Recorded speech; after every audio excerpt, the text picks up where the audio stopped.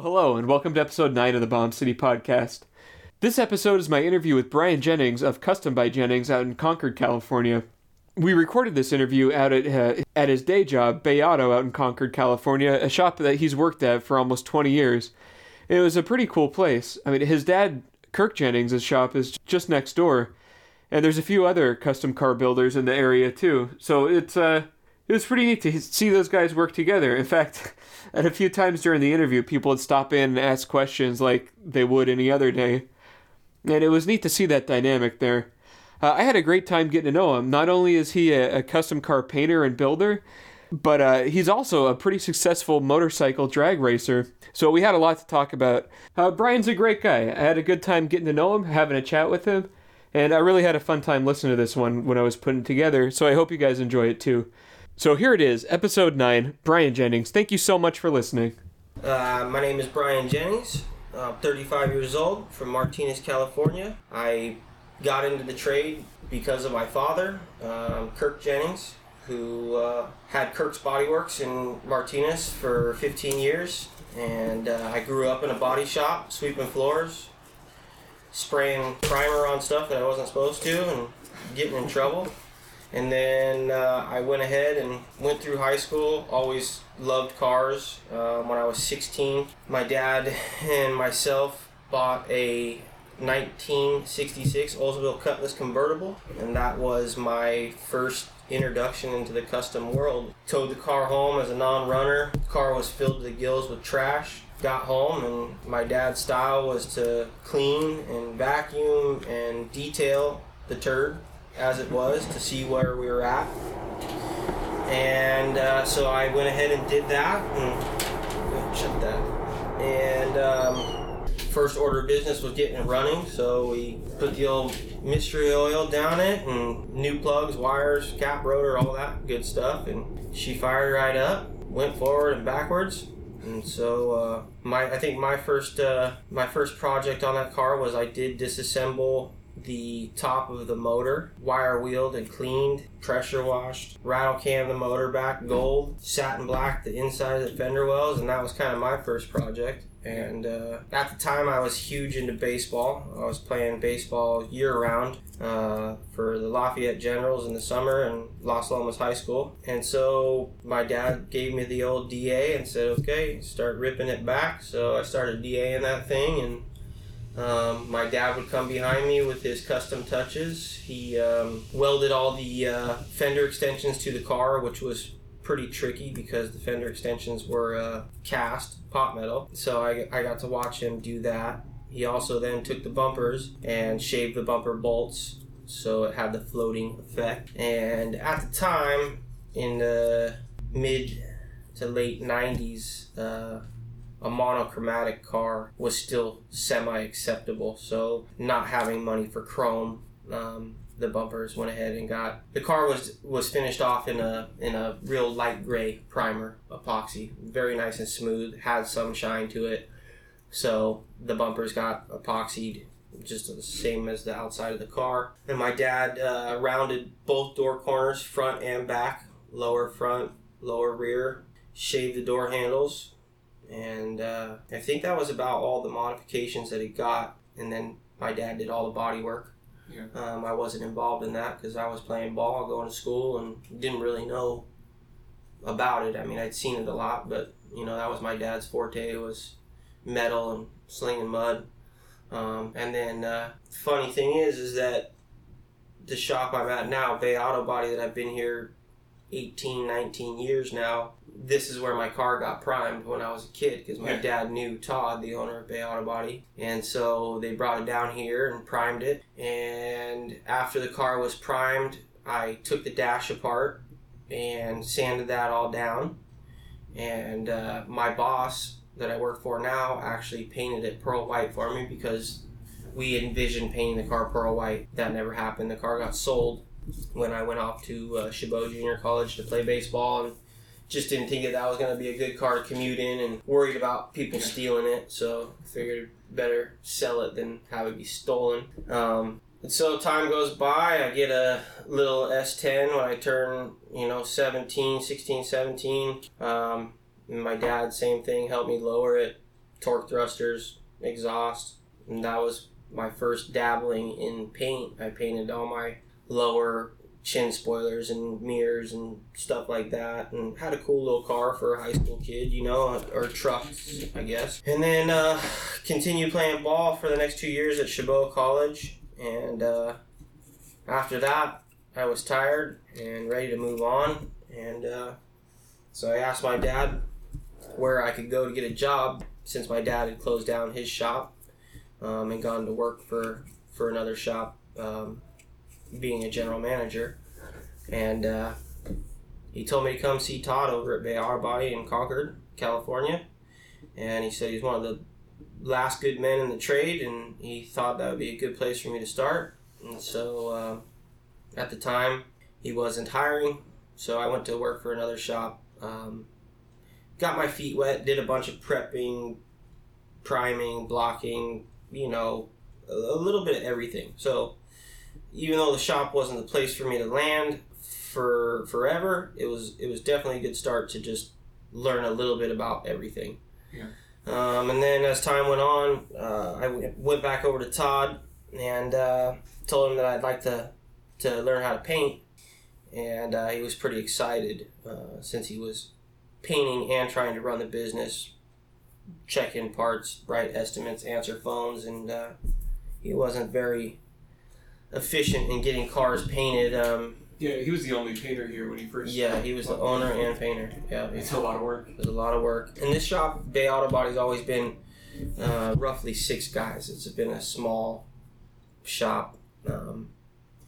And I like the feel of the small shop because I truly believe that we get to do better quality work than a bigger collision shop, because there's less hands touching it, and I feel the less people that work on a car, sometimes the better. Things don't get overlooked. And Todd is a stickler for quality and likes to put out good work, and that's what I'm about, so that was a good fit for us, is coming here and kind of got under his wing, and he showed me, you know, mixing and measuring and color matching and priming and blocking, and then you know, he'd throw me a bone, tell me to go paint a bumper, go jam the underside of the hood, and I guess he liked what he was seeing, and then he kind of just let me loose, and so for 14 years I was the head painter, in control of the prep work and all that stuff. So you have a quart of oil around here, do you? No. Huh? We're doing an interview right now. Oh, That's cool. Okay. That's no problem. I don't think I have any oil around. The best place would be like up there or on the side of the wall over here. thank you, sorry. That guy Jimmy that just walked in on us, he worked for my father at Kirk's Body Works as a painter. Oh, wow. And when I came to work here, he brought over a picture, and that picture was of me as a little tiny boy, and he was the first one to ever hold a spray gun in my hand. Wow. And we reconnected when I was a lot older, and he has a shop around back. That's cool. He's still going hard in it, painting, and you know, but you guys have a nice little community over here. yeah, we do. It's everybody just kind of floats from shop to shop, and if we don't have something, they probably do, or vice versa. So it's kind of cool to have other shops in the area, and there's no real competition, you know. If somebody comes by here looking for JJ's Auto Painting, we send them back there. We don't try to take it, and vice versa. It happens all the time. Oh, it's the way it should be, right? Right. People come in and they don't know where they're going, and it's like, you know, there are people that would be like, oh, well, I can do it for you, but we all just know our place, and you know, if you're looking for us and you go see Jimmy, he's going to send us, and vice versa. So anyways, that's a little off subject, but a good guy, worked for my father and was actually the first one to ever hold a spray gun in my hand and have me in the paint booth painting. Little did I know I'd be doing it for a living. Yeah. A lot of years later. So anyways, I was painting full time here, collision, one of the few shops that'll still take on a restoration job, and so I was doing a lot of completes. I would say the most restored car that I've ever done here at this shop is definitely 67 through 69 Camaro. I've probably done 12 to 15 of them in my lifetime here. So I painted a lot, did a lot of work. When I figured out painting and got it down and I understood chemical and how things worked, that's when I realized that my artistic ability that I'd always had in school, for all my elective classes, I took art. There was no Spanish, there was no algebra 15. I was all about art, and, thankfully my parents, realized how passionate I was about any kind of art, the 3D art, drawing, sculpting, anything. I was into it. So I took a lot of art through school as my elective classes, and it kind of paid off in the end. I was doing it so I didn't have to take Spanish and math and all that stuff. I mean, there was definitely that part of me. But once I figured out the painting process, I was like, shit, dude, I can do graphics on cars, like rolling tattoos, I was like, I can do this. So I started playing around with just little stuff that I had at my house, wakeboard decks, just anything I could get my hands on to practice and paint and play around with. And so that's kind of how I got into panel painting and pinstriping and that kind of work was, going through school and knowing that I was decent at art. And I do think that it's a really good thing that I learned from the bottom up, because as I've told you before, there's so many good artists out there, but sometimes their preparation and their finished work isn't the greatest because they don't come from an auto body background. Right. And there's a lot of artists that don't come from that kill it and do a great job. So I mean, you got both sides of the spectrum, but it was good for me to learn how to create a foundation that wasn't going to fall and how to finish a job so it looked really nice when it was done. Yeah. And so I think my first big job was on my wife-to-be's truck. She had a 92 GMC standard cab pickup truck, and she got into an accident. And it came into the shop, and the paint job on it was silver, and it was pretty bad. It was definitely done in somebody's garage or something. And so we fixed the truck, and I talked my boss into letting me color sand the whole truck down and repaint it. And so while I had it in the paint booth, that was my first ever car that I ever did graphics on, and I did a full flame job on the hood to the back of the doors. And looking back on it, it was pretty... she loved it. Her father loved it. Her father took that truck more than she did, and I did the flames in a Ghost, in a Pearl, because at the time my skills at pinstriping were nowhere near where they needed to be to stripe a full flame job. So I did them in Pearl, so I didn't have to stripe, and they look cool, man. I was happy, and it all turned out decent. I would do a lot of things different now, but that just comes with experience, and then.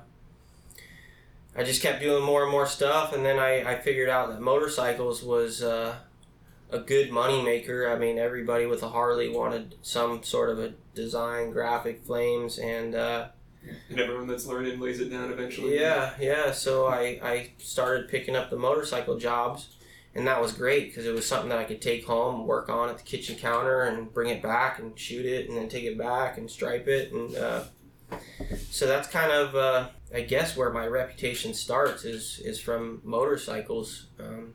Yeah. How'd you get into drag racing? Well, I've always my father was always a big fan of the NHRA and always took me to drag races as a kid, and I love the speed, the smells, the people. Where would you guys race at? Well, we race now. My home track is Sonoma Raceway. All right. Sacramento, I race a lot there as well. And then for the bigger races, we go to LA, Vegas, Phoenix, Utah. And as time's gone on, and I've got better at riding the bike and racing and understanding what bracket racing is all about. So. It's and I was raised around motorcycles. My dad's been a true Harley, fan his whole life. Had nothing but Harleys. And when I first got my first motorcycle, I brought it home, and he says, "Where are you gonna put that?" And I said, "In the garage." He says, "You're not gonna put that Japanese thing in my garage."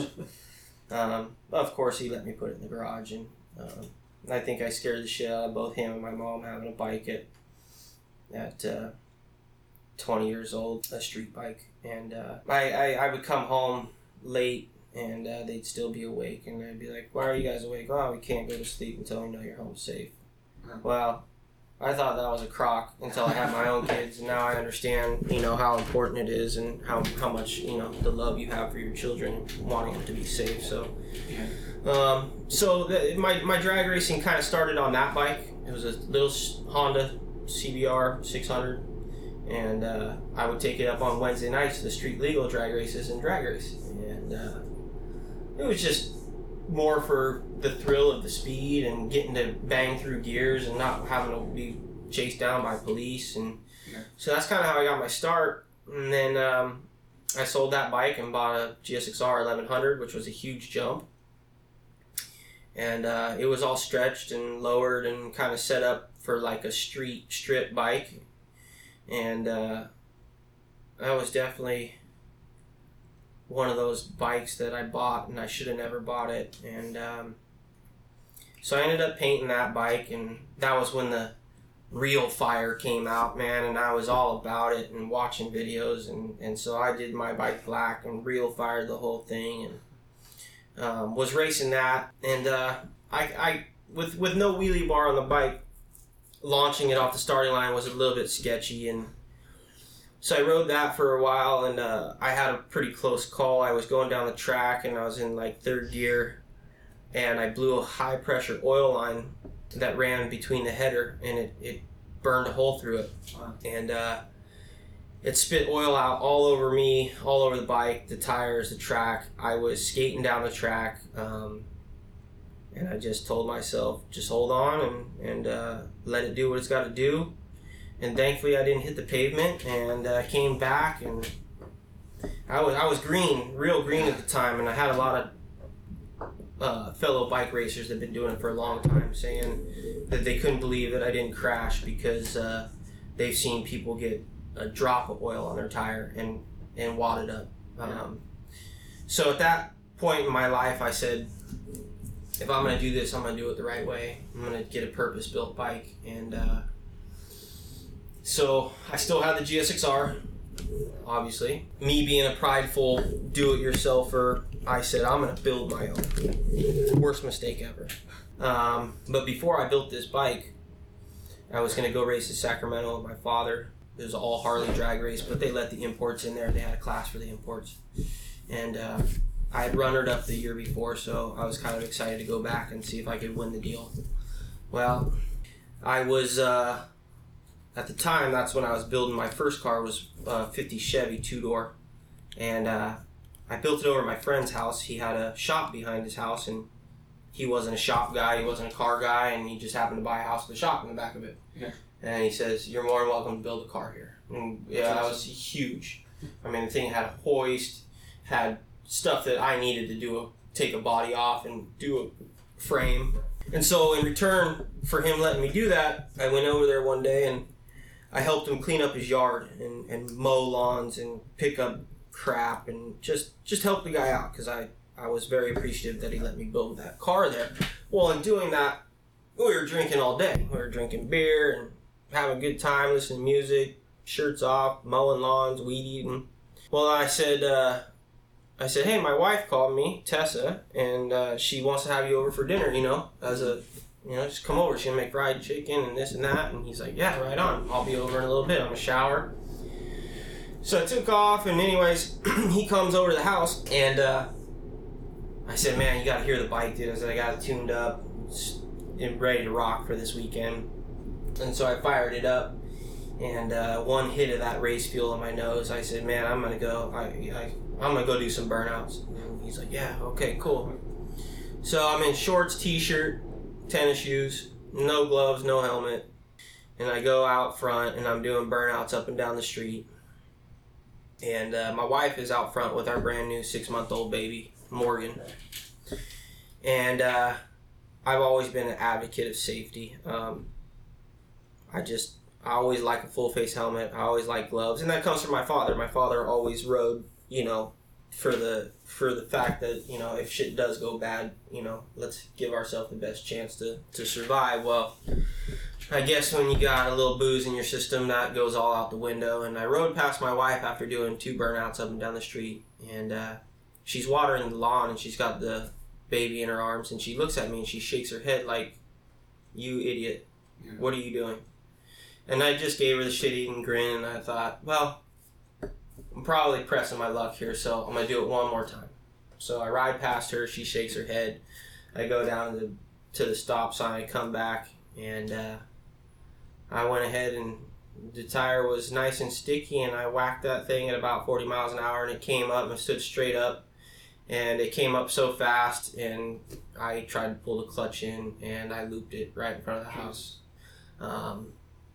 Should have been dead. If I didn't go anywhere but down the middle of the road, if I would have went into a car or into a house, shit could have been different. But I laid it out, and all I remember was seeing the black of the pavement and the blue of the sky and black and pavement, and it was just like being in a washing machine. And my wife said, "You never even stopped." I just took off running after the bike. The bike was sliding up the street and oiled down the whole middle of the street, looked like a forest fire, and picked that bike up and put it in the garage and walked around in a circle for about 15 minutes and looked down at myself and went, "Oh my God." I had no skin on my palms. I had no skin on my forearms. I burned a giant hole through my hip area. Both my legs on the insides were just completely thrashed as I went down trying to keep my face off. Banged up my head a little bit. So I thought the police would come. I thought I was going to jail. Well, that never happened, so that was good. And my wife was crying hysterically.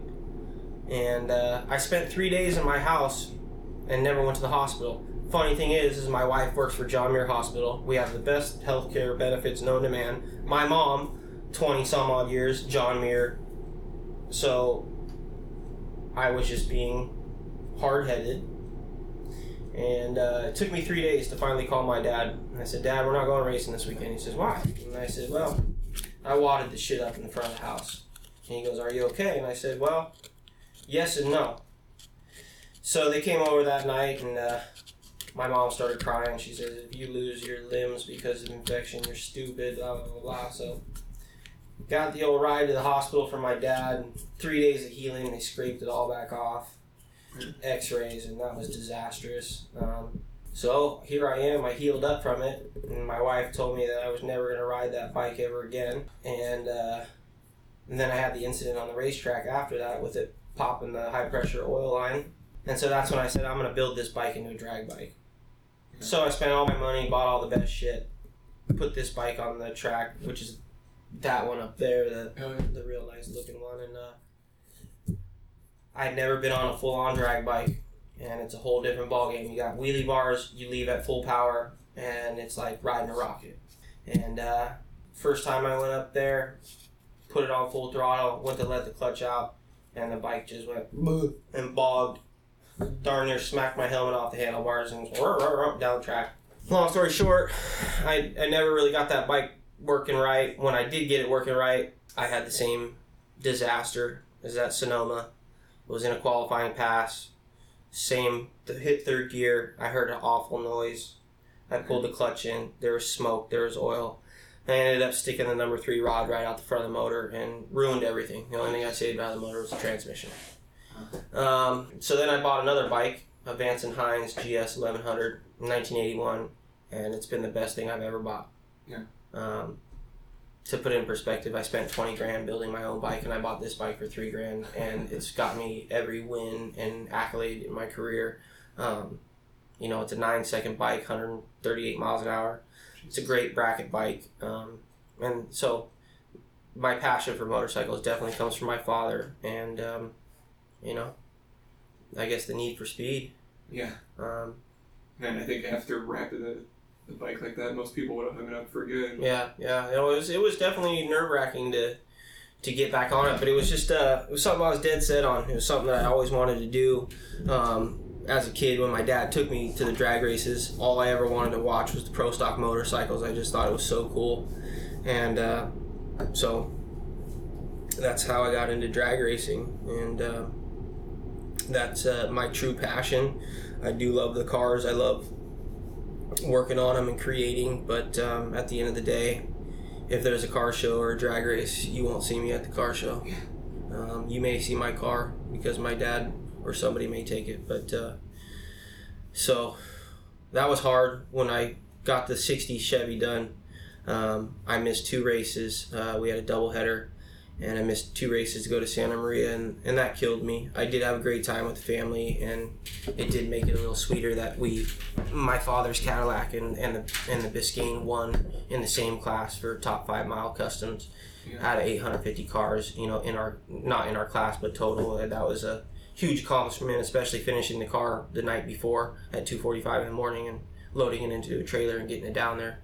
Well, let's talk about the 60 for people who aren't familiar with it. I'm sure you've seen pictures of it by now. It's the different colors of blue, paneled 60 Biscayne with a custom front end, back end, molded everything. You were telling me earlier the story about how you brought it home. You want to? Yeah, so I at the time I had the 50 Chevy, which was my first car. And that was the rat rod craze, so the body was all roached out, bare metal, but I did the frame all candy pagan gold and motor and airbags. And so I had a little extra money, and I was cruising Craigslist, and I saw this 60 Biscayne, and the guy posted a picture up of the car, and he also posted up a picture of what it could look like. So I saw the ad on Craigslist, and the guy posted up a picture of a white one that was all done up and had been in street rodder or something like that. And I was like, man, that's got potential. Now, it wasn't done the way I thought, but it was more done street rod, billet wheels, had a rake to it, nice motor, all white, had all the trim, everything on it, no custom modifications. But I thought, wow, that's a pretty cool car. So I went out to South San Francisco and I bought this thing for $5,000, and it was a complete car. It had rust in the quarters. It had no floorboards in it. It had some tin put over it so I could drive it home, and it had a Honda Civic seat in it, ratty door panels, but for the most part it was all there. And so I thought, well, I'll just buy this car and keep it in stock, So the car, I drove it home, and I made it home to my friend's house where I had built the 50 Chevy, and he was going to let me keep it there for a while. And I pulled in the driveway, and the right rear tire popped, and we were just happy we made it home and didn't have that happen on the Bay Bridge. That was cool. So time goes by, and it sits over there. It sits at my parents' house. Gets no love whatsoever. And then my parents decided to sell and retire in Arizona, so they said, hey, you got to get this car out of here. So I went and picked it up and drove it home, tinkered with it a little bit, cut the springs, put it on the ground, had these horrible red rally wheels on it. It was terrible. Big old tire balloons on it. So I wasn't really trying to put any money into it at the time. I was just playing around with it. And I had sold the 50 Chevy, so that was my only ride, And then I brought it down to my shop here, Bay Auto Body, and my dad said, Brian, don't take it all apart. Just do one panel at a time. That way you can enjoy it, drive it, this and that. And I didn't listen, and I went ahead and popped the windshield and the back glass out, and that's kind of how it all started. It became inoperable and couldn't drive it on the street since I had pulled all that shit out, and so I started one panel at a time, and did the rust repair in the quarters, and at that time I de-trimmed it and knew I was going to shave the whole car. Part of that, obviously the door handle's got to go for a mild custom in my mind, and then some of the trim on the car was really nice, and I thought about keeping it, but I also was budget minded, having a wife and 2 kids, so I said, shit, the more I shave off this, the less I gotta polish and chrome and do that.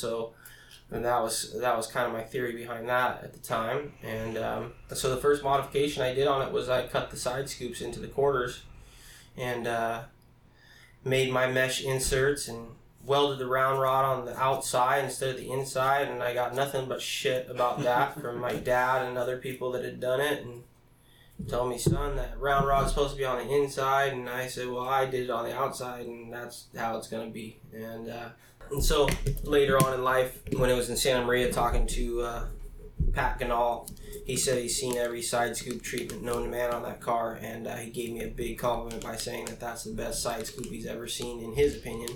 And so it kind of made me feel better after thinking about this all this time, that I'd done something that wasn't what other people thought it should be. It turned out totally cool. That's one of my favorite things about the car. And so at the time I put the expanded metal in there, and I doubted myself on that over the years, like, man, is it too new looking for a 60s custom? But they were done and I wasn't going back. So then after that, my dad helped me shave the door handles, and I welded up a bunch of holes down the side of that thing, and going around back, I decided that I wanted to weld the stainless onto the deck lid and the quarter fin so that it would give it an extension. And there again, those are always beat up on those cars from people running into things. So I hammered those things out and welded them to the car and molded those in. Got rid of the emblem on the trunk and the lock cylinder hole.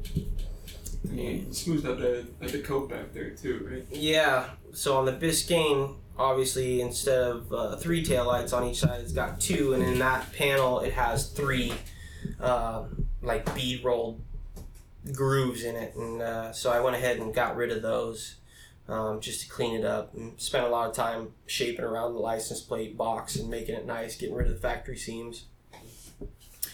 And then I think the biggest modification on the car that probably doesn't get noticed that often, except for people that know what they're looking at, is that the hood has been extended 3/4 of an inch, as well as front fenders, and the splash shield and everything's been welded together into one piece, and that was to get rid of what I thought was an unsightly front aluminum molding, very boring, flat, didn't fit well from the factory. And so we eliminated that by extending the hood, and my father, Kirk Jennings, did that for me. That was a little bit over my head at the time.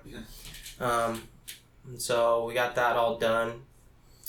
And smooth the splash shields up front, where the blinker was. We got rid of those and molded those. And then out back, same thing. I took those over to Kurt Hill, and we had visioned the exhaust pipes coming through the lower valances. Well, when you build a car and it's stretched out over 8-9 years, you do things without fitting it on the car, and then you go put the car together for the final assembly and realize that there's no way exhaust pipes are going through all those bumper brackets. So back over to Kurt Hill, and he went ahead and made those nice little bezels with the expanded metal to carry that theme front, back, and side. And so I think in the future there'll be a reverse light that goes behind there to make it all make sense.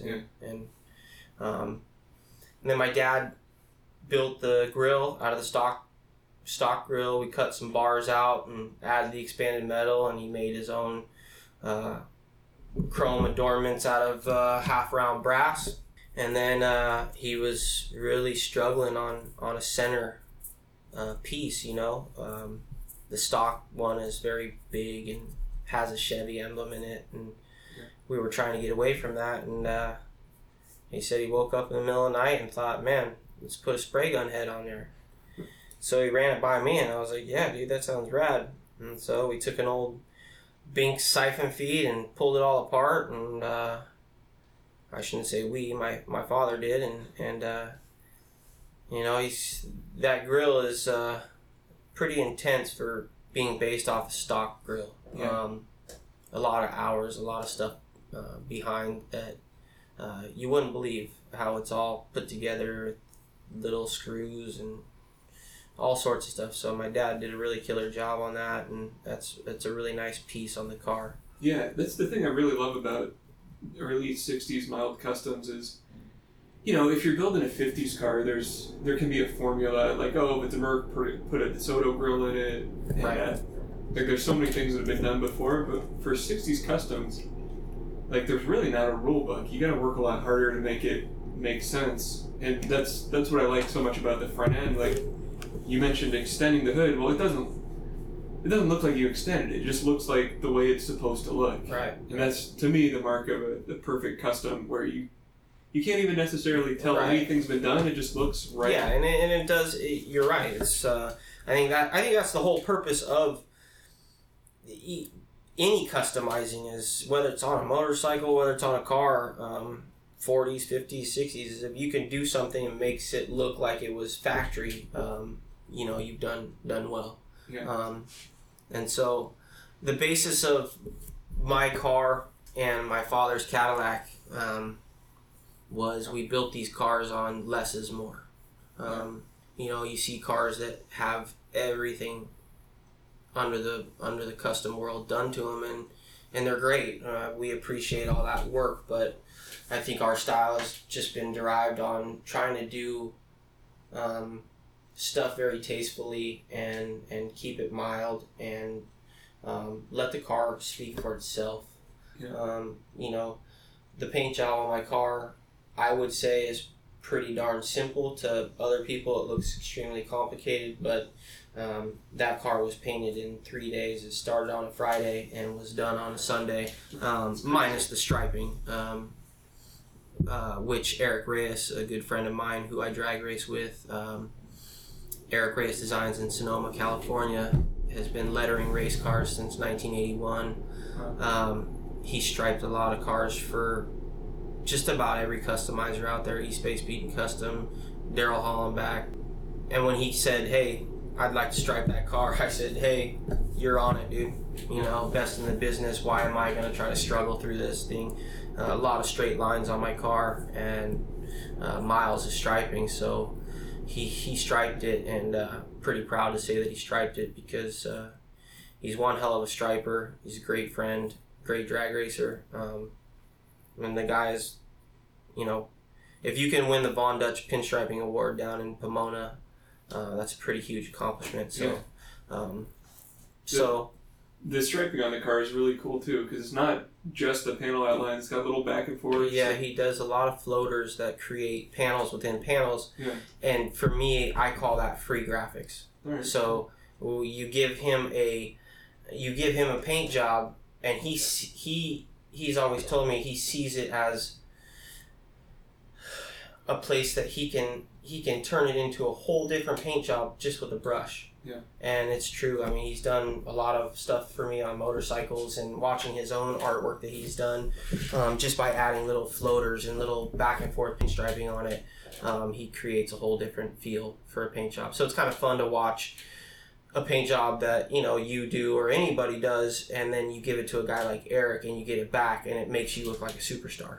Yeah. Because he's taking your paint job to the next level. And the paint job was derived off of my love for Winfield and Watson. I don't think you could beat those paint jobs. I mean, looking at books from the past and even the present, I've always dug it, so I knew that I definitely wanted to do a panel paint job on my car. And being able to be lucky enough to paint a car with Gene down in LA and watching that, I just tried to take the two artists and creators from that paved the road for guys like me, and put my own twist on it, and that's how she came out. Was mild panel job. It like I said, it does look complicated, but it's a pretty simple little panel job. And I knew I wanted it blue. Blue's my favorite color, so I went with blues. Yeah, you showed me the sketch in the back of the shop where you paneled that in. Yeah. 60. Yeah, it was it. That was actually the car that was on the Craigslist ad that the guy said, this is what you could have. And so I printed a bunch of those out and just colored on them. And ironically, that sketch was done probably, 8-9 years ago, and I put it up on my spray cabinet just to remind myself of where I thought I was going. And when we did the car, and Reyes was here, and we were putting tape down and everything like that, and the car was done, we had a guy renting our paint booth and had seen my car. And he came out and he said, man, he said that drawing that you did looks identical to your car. So I went back there and looked at it and I'm like, no kidding. It had been embedded in my brain for so long that, we didn't even have that picture in front of us when we were doing the car, and the car came out almost identical to the drawing that I did, way back when. So, but, the interior done by Tony Gomes, Tri-Valley Auto Glass, was really lucky to work with him. We were on a serious time frame to get the car done to debut it at Santa Maria, 2016. And so, I thought it'd be a great idea to put T-Bird interior into a Chevy. Well, everybody says how great it looks and how wonderful it works. Well, it was a lot harder than I thought. I ended up cutting floorboards and sinking seats down, and had help from my buddy Logan Stipe, who works for Lucky 7 out in Antioch, with the back seat. And I got it to a point where it was as far as I could go with it, and then I handed it off to Tony and his crew, and they worked their magic and made it all work. They came up with the back waterfall.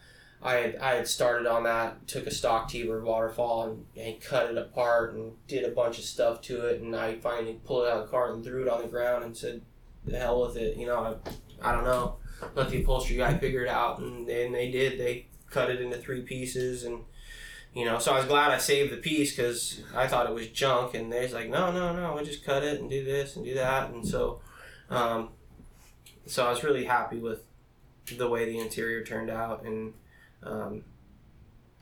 that Tony working with me on the project anyways, in such a short notice and a grind to get the thing done. So yeah, it turned out great. The interior is one of my favorite parts of the car. It's fun interior. I always wanted pearl white interior, and now that I got it, it's a pain in the ass to keep clean, but it sure looks nice when it is.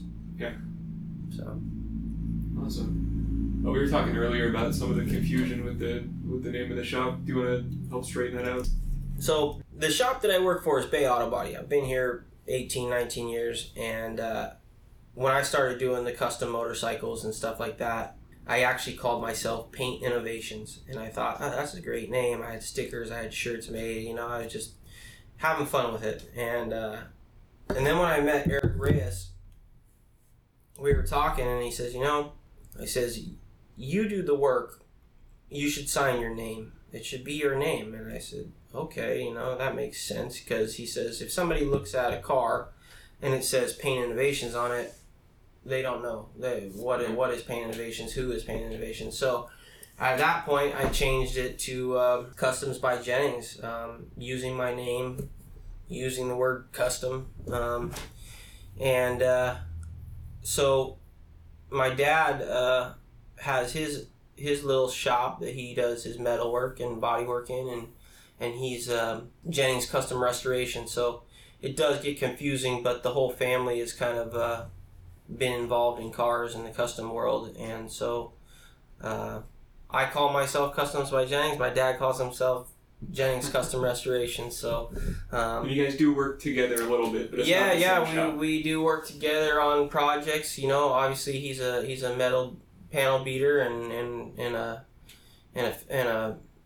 molds all of his own stuff, and then what happens is the car comes over to us and we prime it and block it, and he blocks it, and we prime it and block it, and then me and my brother and Reyes usually tag team on my dad's stuff, and we painted his yellow Cadillac for him and did that. So we work side by side. His shop's right next door to Bay Auto Body, and so it does get confusing. I do get the phone calls, hey, is Kirk available? And it's like, how'd you get my phone number? And, well, I'm the only one that's on the internet with a little website or Facebook or Instagram. So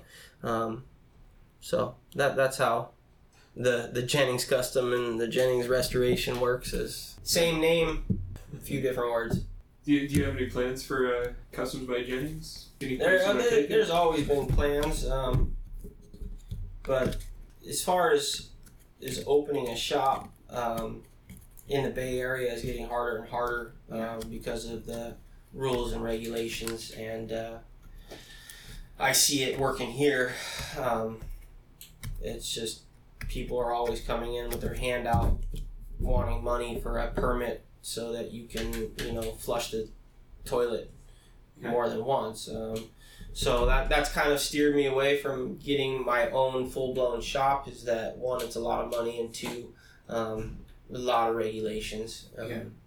So it's tough. If you want to, I think the best way is, if you're looking to get your own shop, is you buy something that's turnkey or rent something that's already set up, that's permitted and stuff like that. And still, that's it's just a lot of money, and like I said, my passion right now at this point in my life is my family and my drag racing, and the freedom that I have by not being tied down to my own shop and being able to leave and go away for a couple days and do what I love to do at this point in my life is more valuable than saying, hey, I got my own shop, And I've been very lucky to have my boss, Todd here, the owner of the shop, let me basically run my Customs by Jennings out of his doors, and he enjoys seeing the artwork come in and get done, and he's got friends that need stuff done and motorcycles, so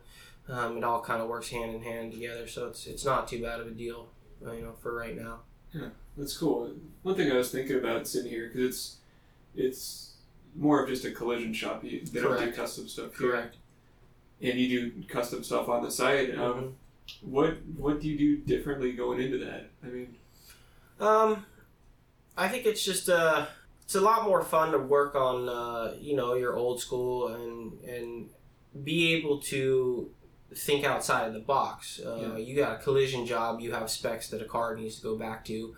You have a color that comes from a factory that you have to match perfectly, because in the collision trade, we always say pre-accident condition. So the goal is to give you back your car, making it look like nothing ever happened to it.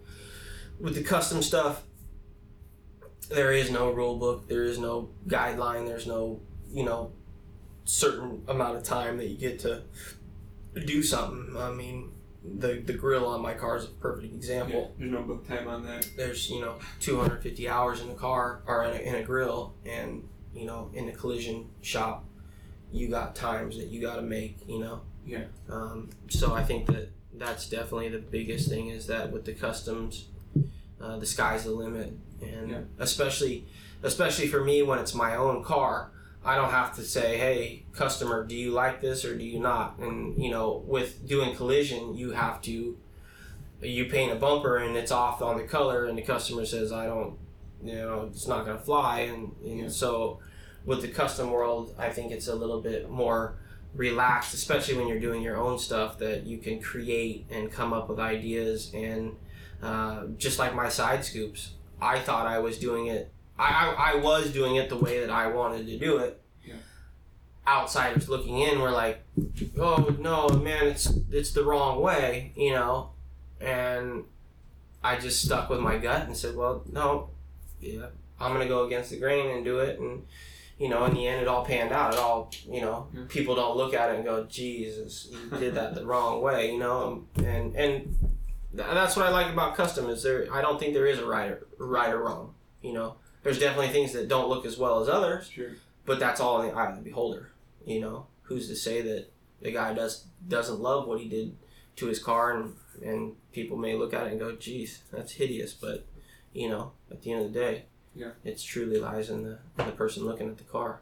Yeah. And that's what I like about the custom world, is that the sky is the limit. You do what you want, you create, and you feed off of other people. I mean, I truly believe that everything's been done. Yeah. I don't think that anybody's coming up with any new custom, stuff for the custom car world. I mean, look how long it's been going for, and look at all the wonderful craftsmen we've had in this trade. I mean, guys that are, passing away that have been doing this since the 50s and 40s is like... Yeah. It's hard to do something that hasn't been done, in my eyes. Definitely.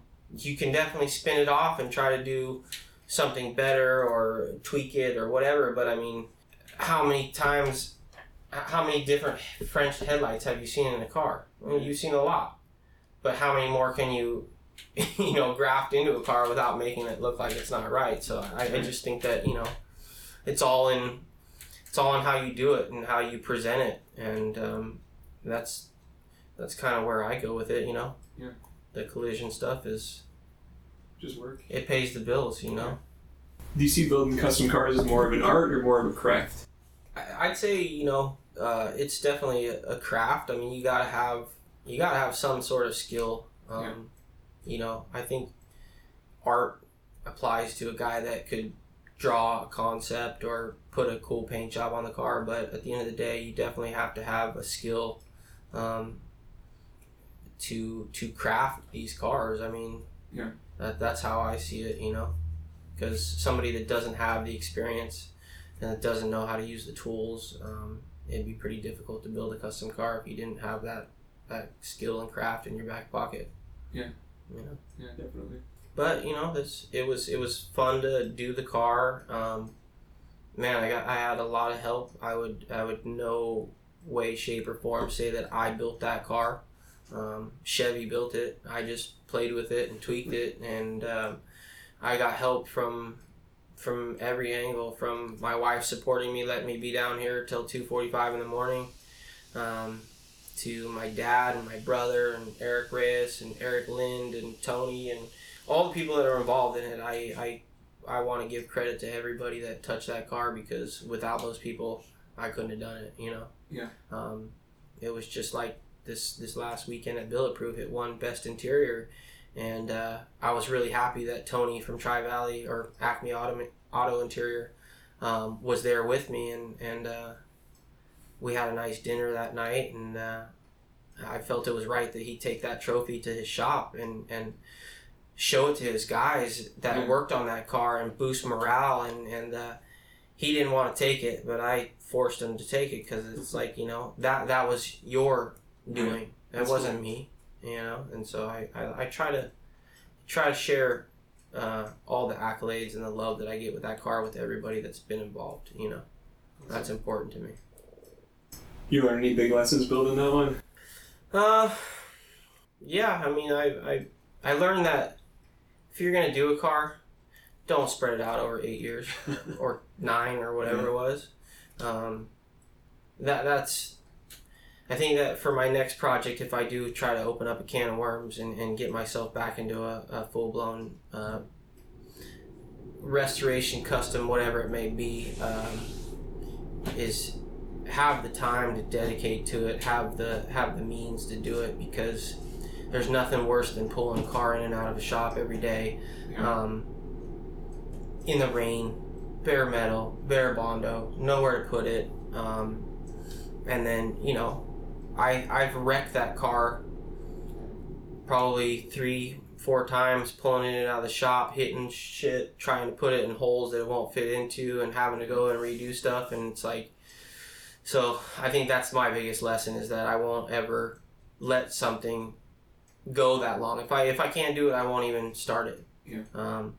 But for me, that was the biggest thing. It was disastrous having to pull a car in bare metal out into the rain and try to cover it with plastic, and the wind blow it off, and having to, go back in, and, I just jammed the car, and I was backing it into the stall, and I didn't have door latches in it, and I was looking over my right shoulder, and the left door swung open, and I put that door right into the opening of the bay door and just wadded up my door, and was like, ugh.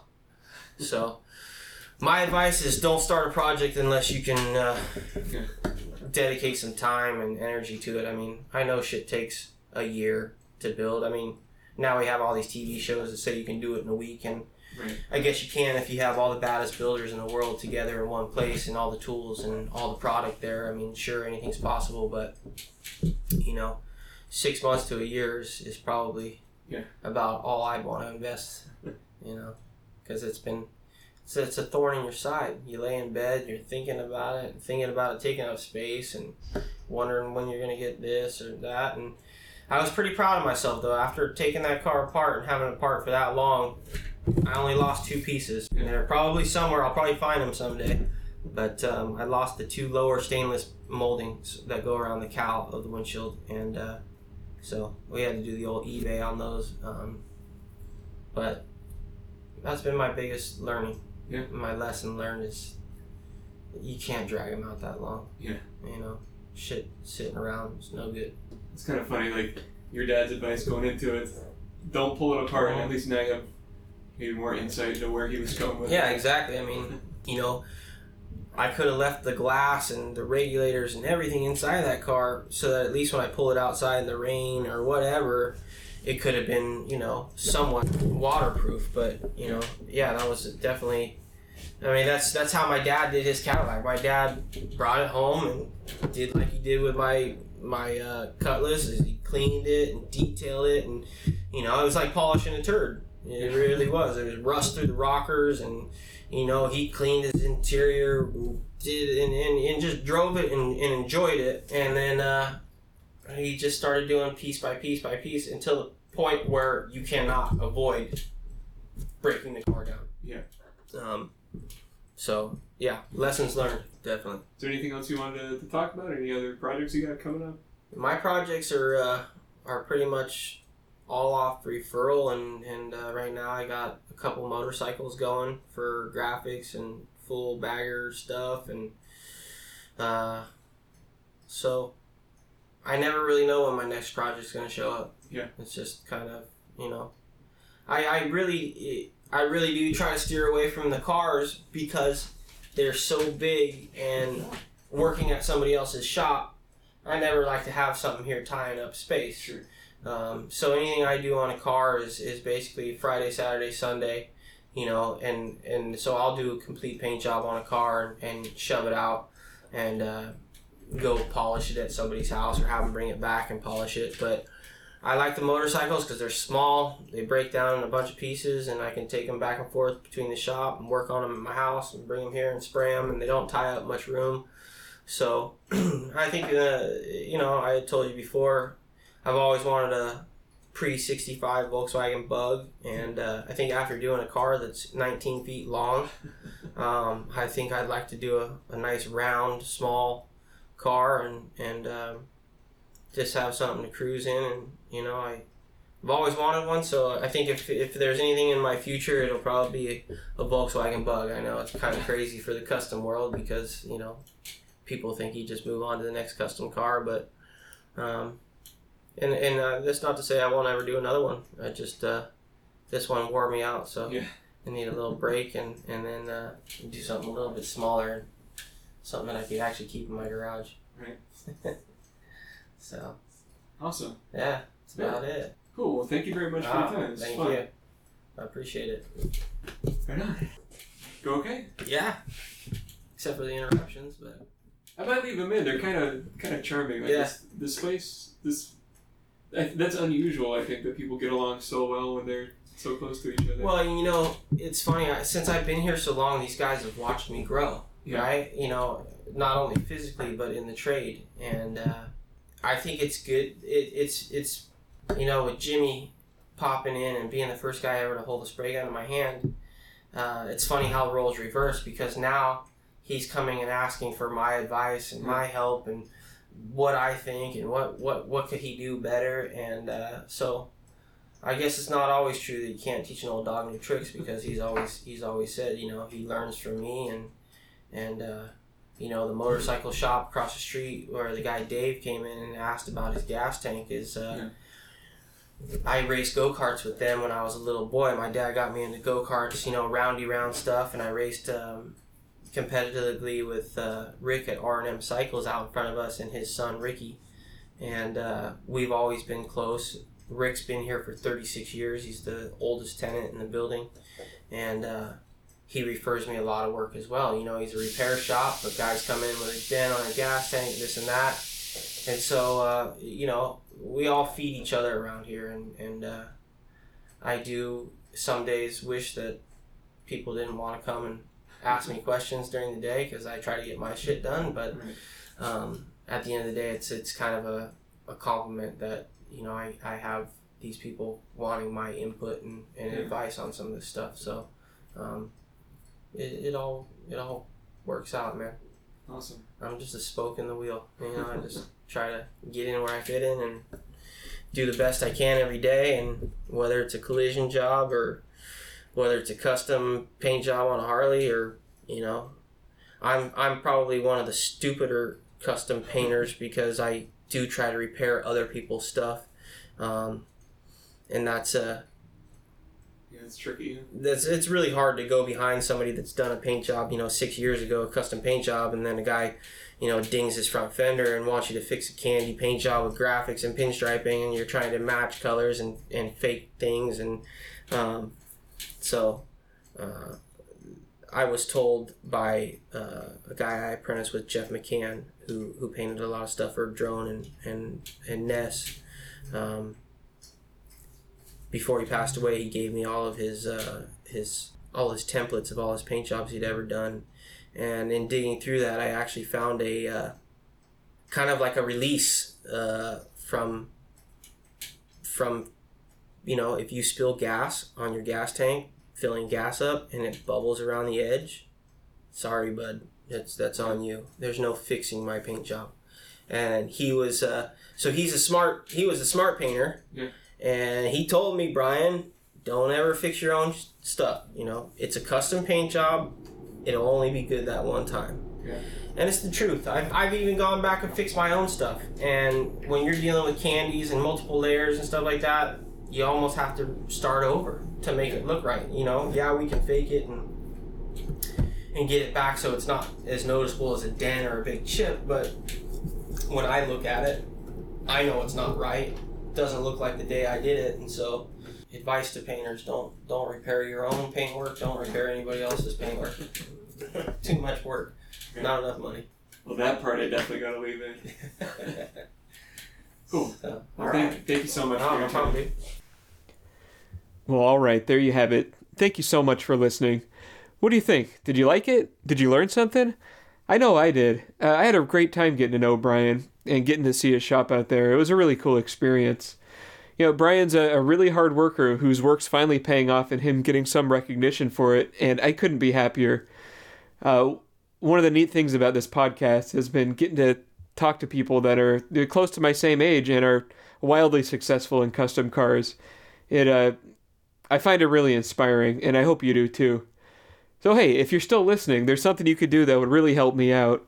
I want to help this show get some more visibility on iTunes. So if you're an iTunes user, if you could go on the Bomb City page there and write a review, that would be really helpful. It's definitely going to help me in the future in lining up more guests for this show. So that's it. That's all I got. Thank you so much for listening, and I'll see you next time.